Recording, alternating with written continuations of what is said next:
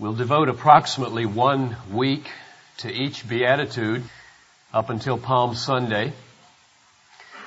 Approximately because today, which is one of the 8 weeks that we would devote to one whole Beatitude, I want to just step back and try to see the cluster of Beatitudes as a whole.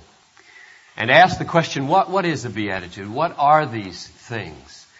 Are they conditions of salvation laid down which we must fulfill in order to inherit eternal life? Are they celebrations of the work of God in the life of disciples? Could it be both? How do we know? So the first thing I want us to do is open our lens and take in about 5 chapters worth. Let's look first at chapter 4, verse 23. Chapter 4, verse 23. It's a summary statement of Jesus' earthly ministry. It goes like this. And he went about all Galilee, teaching in their synagogues and preaching the gospel of the kingdom and healing every disease and every infirmity among the people. So one way to state a summary of what Jesus did when he was here on earth is to say that he preached, that is, he announced, he heralded the coming of the kingdom. Behold, the kingdom of heaven is at hand. Repent. Secondly, he taught the way of the kingdom. He taught the way of the kingdom. What is the ethic or the way of life one lives when he is gripped by the kingdom? And third, he healed. He did mighty works to show the power and the purpose of the kingdom.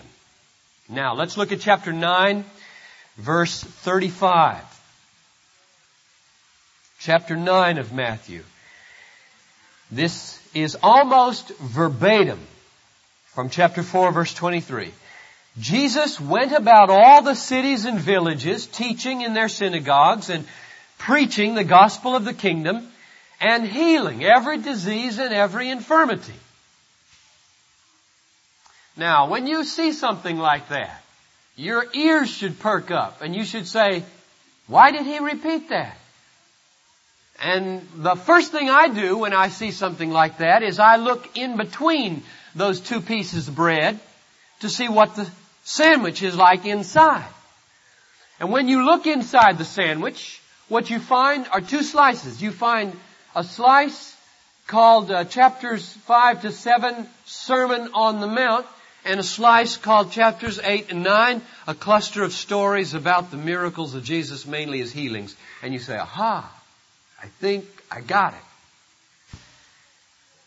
The summary statement says he preached and taught, ministry of the word, and he healed, ministry of deed and power.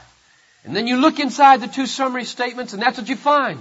A unit of word, the Sermon on the Mount, and a unit of deed, miracles of healing. And you say, oh, Matthew is trying to present to us a little mini summary of the life of Jesus and what he did in his word and what he did in his deed. Now that's real important to see things like that, because right off the bat, implications start to multiply for our life and our thought right here. For example, I think the main implication is the Jesus of the Sermon on the Mount is the same Jesus of the miracles in chapters 8 and 9. And therefore a warning is issued to people who like to pick and choose in the Bible. A warning is issued to people, modern day types, maybe somebody like Albert Schweitzer, who like the Sermon on the Mount. That's good, solid, ethical teaching. We need some good, solid, ethical teaching in our day to get people straight.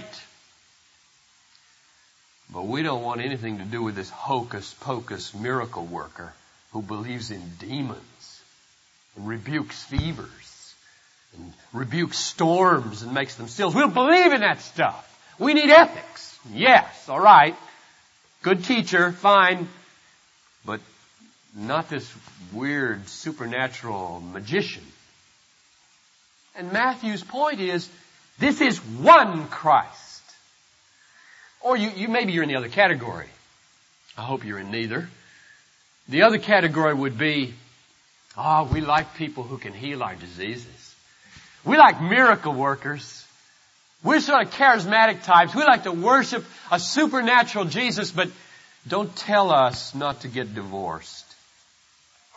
Don't tell us not to lust. Don't tell us to forgive our enemies and love them and pray for them. Don't tell us to return good for evil.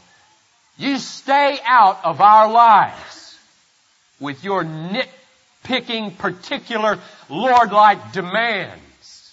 Now, Matthew's point is, you can't have it that way. It's one Jesus, the Lord who teaches and the Lord who works miracles. He is nitty-gritty and practical, meddling in your lives, and He is supernatural and powerful, alienating Himself from modern secular worldviews. And He presents Himself as one Christ, to be believed as He is or not. Now we can see this union of who He is in His power and what He teaches in His Word when we get going with the Sermon on the Mount, in particular Beatitudes. Let's go to chapter 5, verse 1. Verses 1 and 2 give the setting. This is very important. Seeing the crowds, He went up on the mountain. And don't forget that word crowds. Seeing the crowds, He went up on the mountain, and when He sat down, His disciples came to Him, and He opened His mouth and taught them, saying. Now, who was He talking to? Who was He teaching? Well, it says He was teaching His disciples. But what about the crowds? Where are they? Well, turn to the end of the sermon. Chapter 7, verse 28.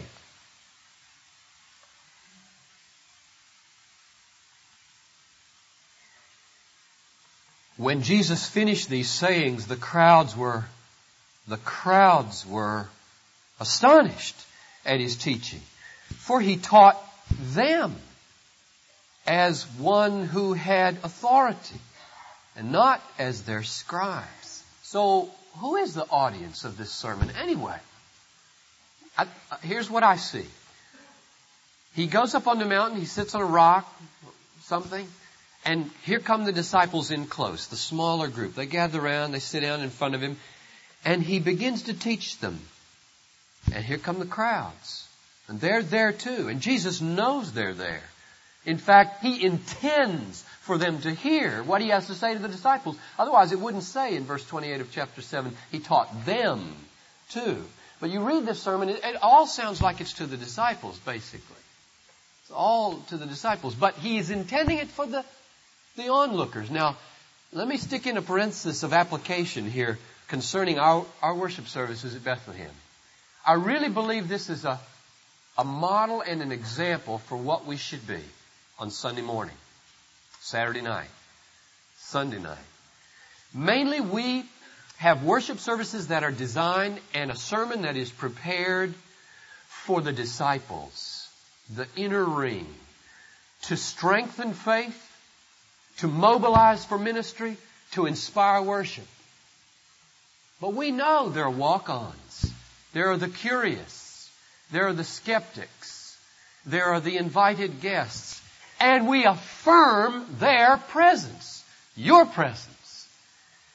And we affirm it on the basis of an instance like this.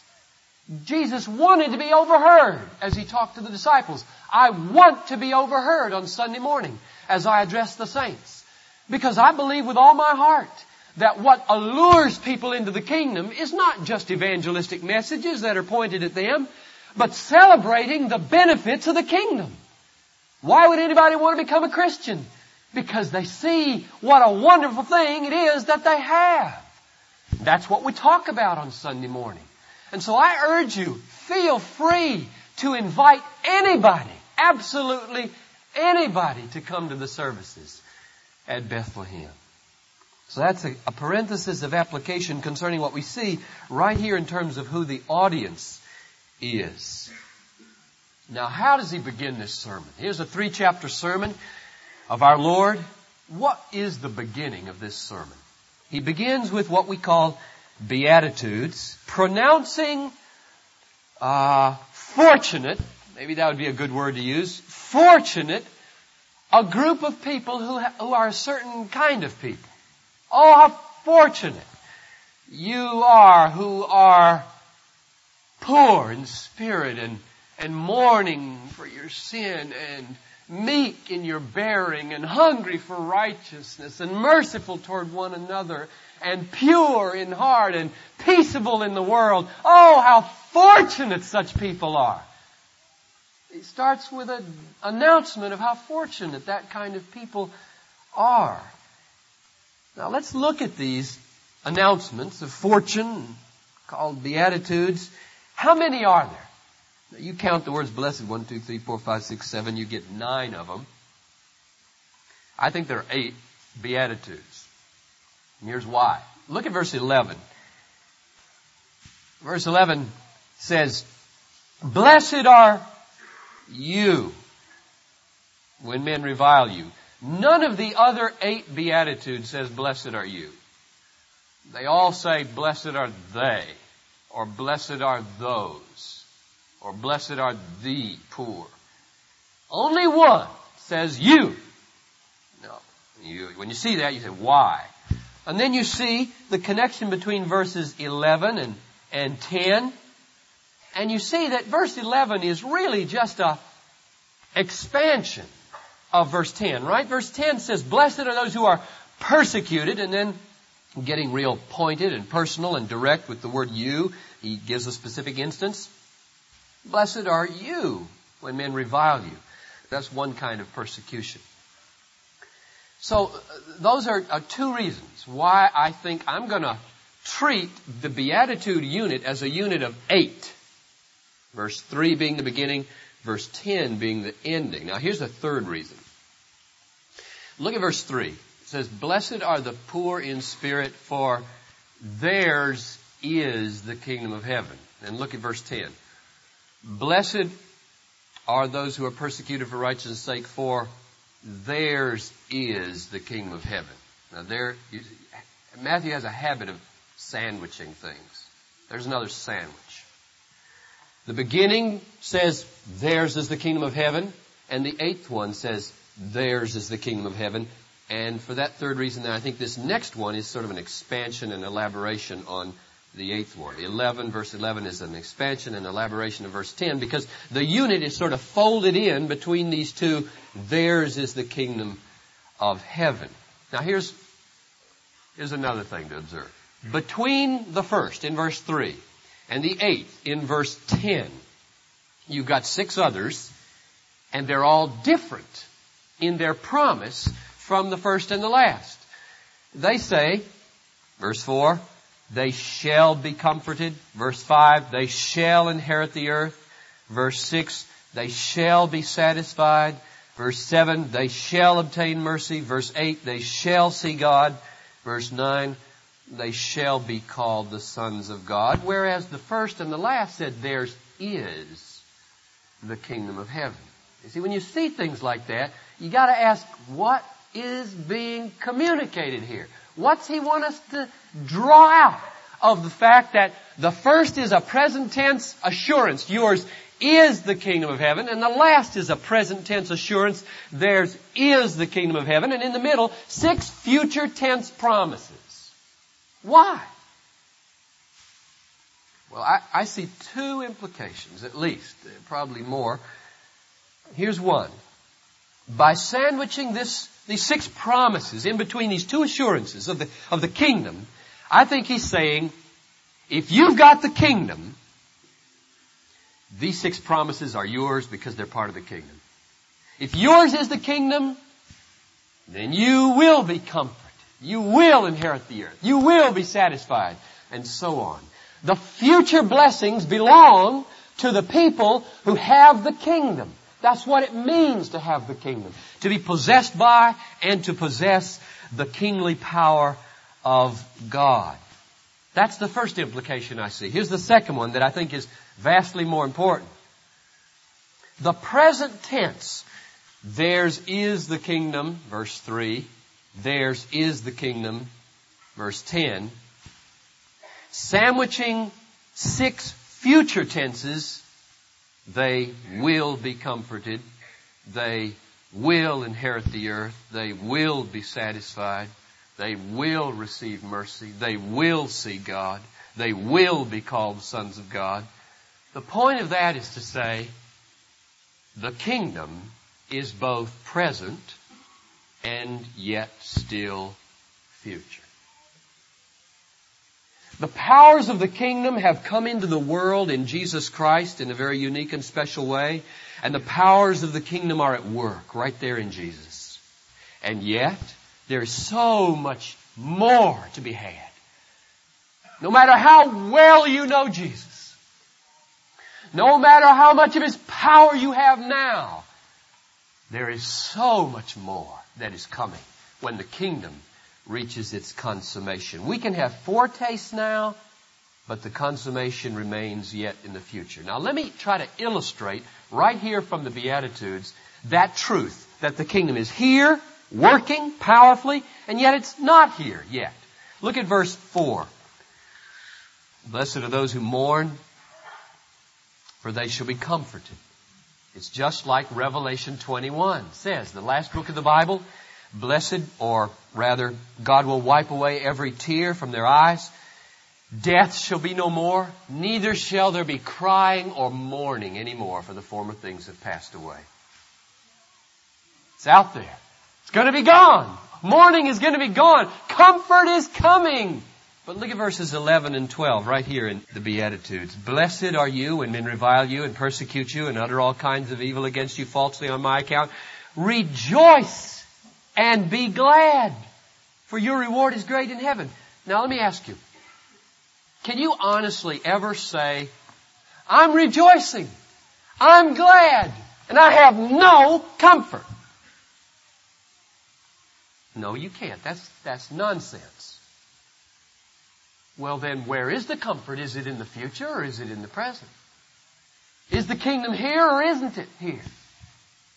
The text says they shall be comforted. The text says rejoice today. Because there's comfort today. So right here, there's the clear, unmistakable evidence. It's not here yet. There's so much more comfort to be had out there. Yet it is here. In measure, a foretaste. Enough to rejoice in persecution. Here's another example. Verse 9. They shall be called sons of God. Oh, I can't wait till I can be called a son of God. Romans 8:23. We groan inwardly, waiting for the adoption as sons, the redemption of our bodies. You're not sons yet. Or are you? Look at verse 16. Just a few verses later. Let your light so shine before men that they may see your good works and give glory to whom? Your Father. Yes, He is my Father. Yes, I am His Son. Yes, it's all ready. No, it's not here yet. Do you see it? You shall be called a son because the full experience of adoption is out there. The resurrection of the body. But yes, you are children of God now because He's adopted you already. And there are foretastes of childhood blessings that we have now. The kingdom is here working mightily. The kingdom is not yet here. And the point of these examples, and there are others in the Beatitudes we could look at, is simply to say that He began with the statement, theirs is the kingdom. He ended the unit with the statement, theirs is the kingdom. And in the middle He put, they shall experience so much more than they now have. And yet, oh, they've got the kingdom. You see the tension? That's so important to see. So many implications flow from understanding this. Seminary professors bend their brains to get seminary students to get a hold of this. And rightly so, because it is vastly full of implications for the way you read the Bible. I don't think you can understand the Sermon on the Mount, especially the Beatitudes, unless you get a handle on this truth. For example, let's test it on verse 7, just briefly. We're going to preach a whole sermon on verse 7 here in about 3 weeks, but it's so rich, I'm not worried about that. Blessed are the merciful, for they shall obtain mercy. Does that mean that God, the future judge, is waiting and watching the world? Will they or will they not, in their sin and fallenness and corruption and deadness, become merciful people so that they can earn my mercy at the judgment day? I will watch and see. Will they become there? Is that the way God is? He's watching and waiting to see if we become merciful people so that at the judgment day we can win His mercy. That's what it says. Plain as day. Blessed are the merciful, for only they are going to get mercy at the judgment day. It does say that. But there is something that's not denied here, and that we've seen so plainly now from the structure of the Beatitudes, namely that the kingdom of mercy is not only future at the judgment day, it's here. The mercy of the kingdom has come. It's like a net that's been thrown into the sea of the world, and He's dragging people to Jesus. Nobody comes to me unless the Father drags him. That's the word in John 6:44. Nobody comes to me unless it is given him by the Father. Or take Peter. You remember that encounter in Matthew 16 where Peter comes to Jesus with the disciples and Jesus says, "Who do men say that I am?" "Oh, they say that you're Elijah, one of the prophets." "Who do you say I am, Peter?" "You are the Christ, the Son of the living God." And what does Jesus say to him?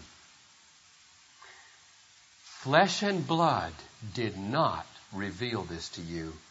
My Father in heaven opened your eyes."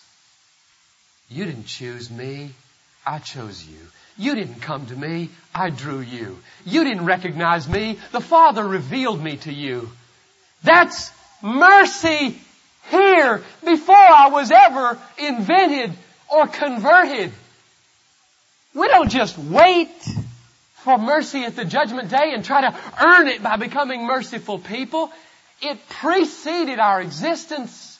It brought us to the Savior. It opened our eyes to Christ.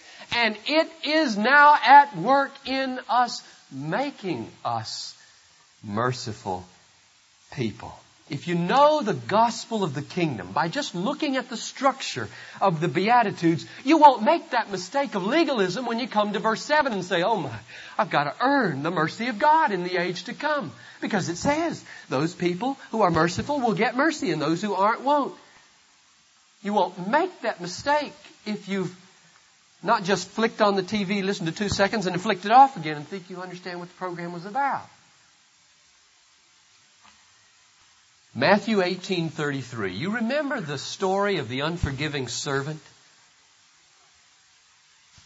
The king. Here we are. Here's the king, the kingdom. The king gives mercy, and the servant doesn't give mercy.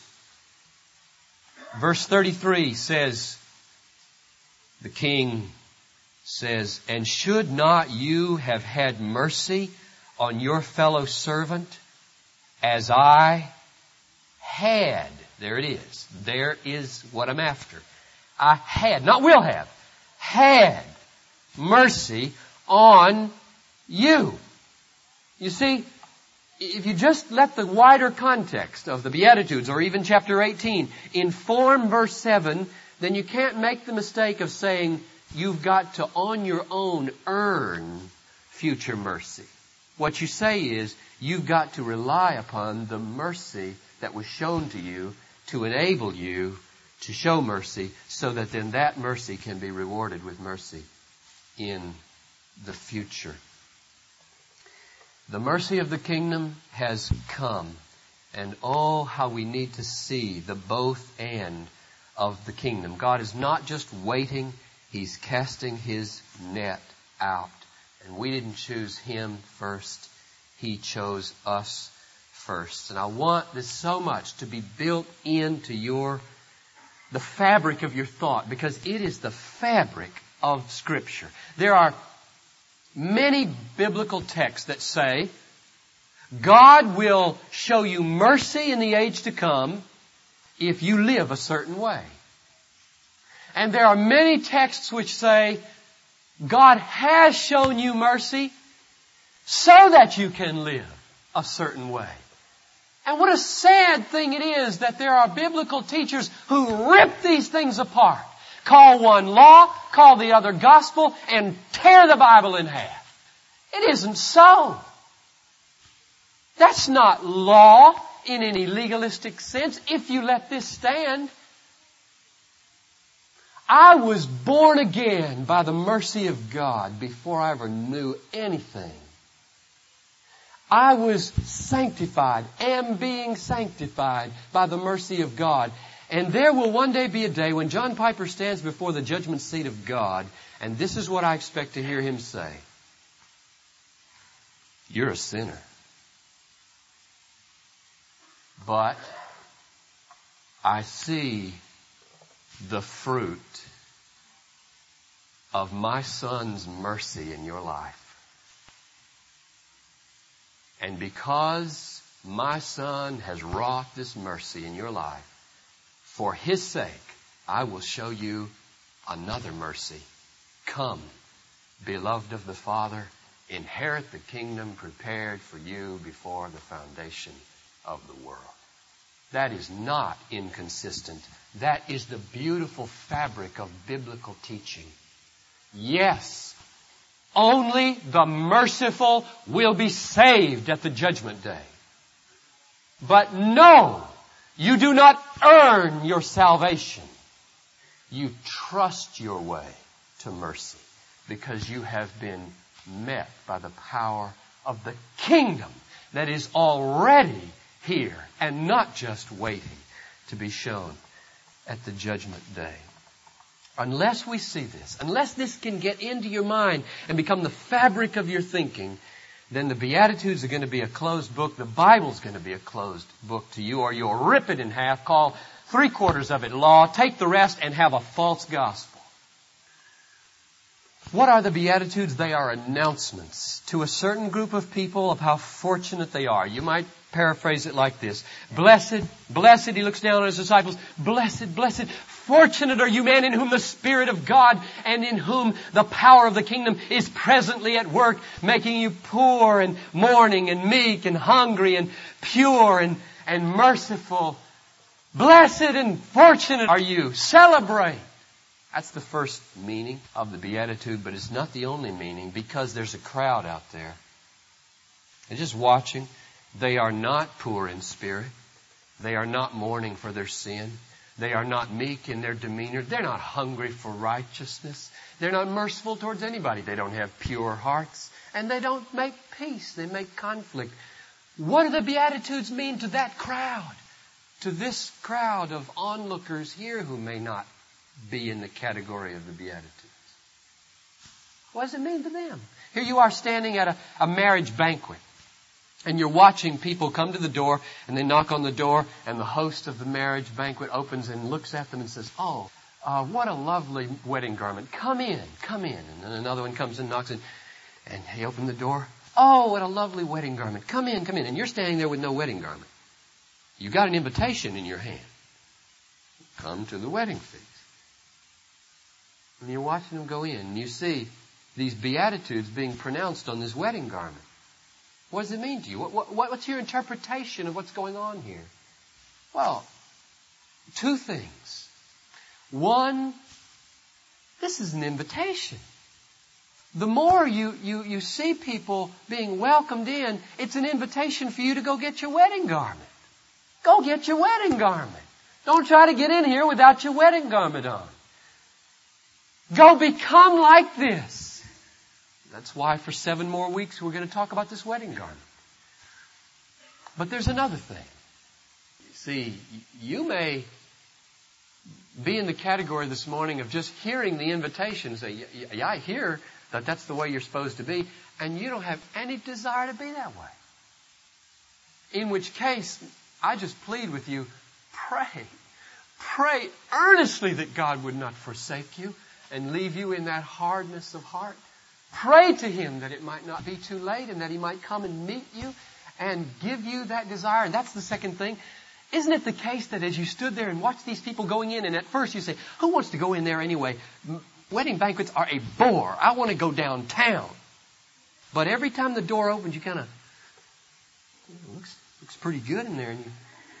And you hear these promises, these second halves of the Beatitudes. They're going to be comforted. They're going to see God. They're going to be satisfied. They're going to be called sons of the Almighty. And what happens by the grace of God is desire is begotten. And that's my prayer for what happens this morning in the third category. You see, there are three categories. One, they're the disciples who, when they hear these, they say, that's me. Oh, praise God. I want to be more like that. I know I'm imperfect, but oh, I am there. I am a disciple. All of mercy. And then there's a second category of person that hears, I hear what you're talking about, but man, it is a drag. Poor in spirit, not me. I am rich. I am sufficient, fella. I make it. And then there's the third category that says, I'm not on the inside, but it's starting to look real attractive. I've had it with self-sufficiency. I've tried that way. I think I understand what brokenness and mourning and meekness is all about. And you think He might have me? And then next week we get to this point. And this I close. Next week we start with, blessed are the poor in spirit who mourn. And it's the best news, brothers and sisters, for a hopeless sinner in all the world. Because all it says is, the number one criterion or condition that you must meet in order to have dealings with God is an empty hand. That hard? That hard? Big tough condition to meet? Empty hand? It's the easiest condition in all the world. Unless you got a $1,000 bill in your hand. Or a bill of rights. Let's stand for prayer.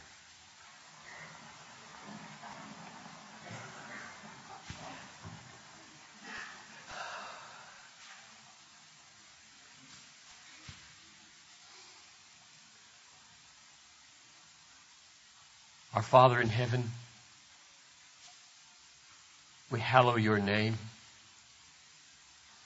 We long for your kingdom to come right now.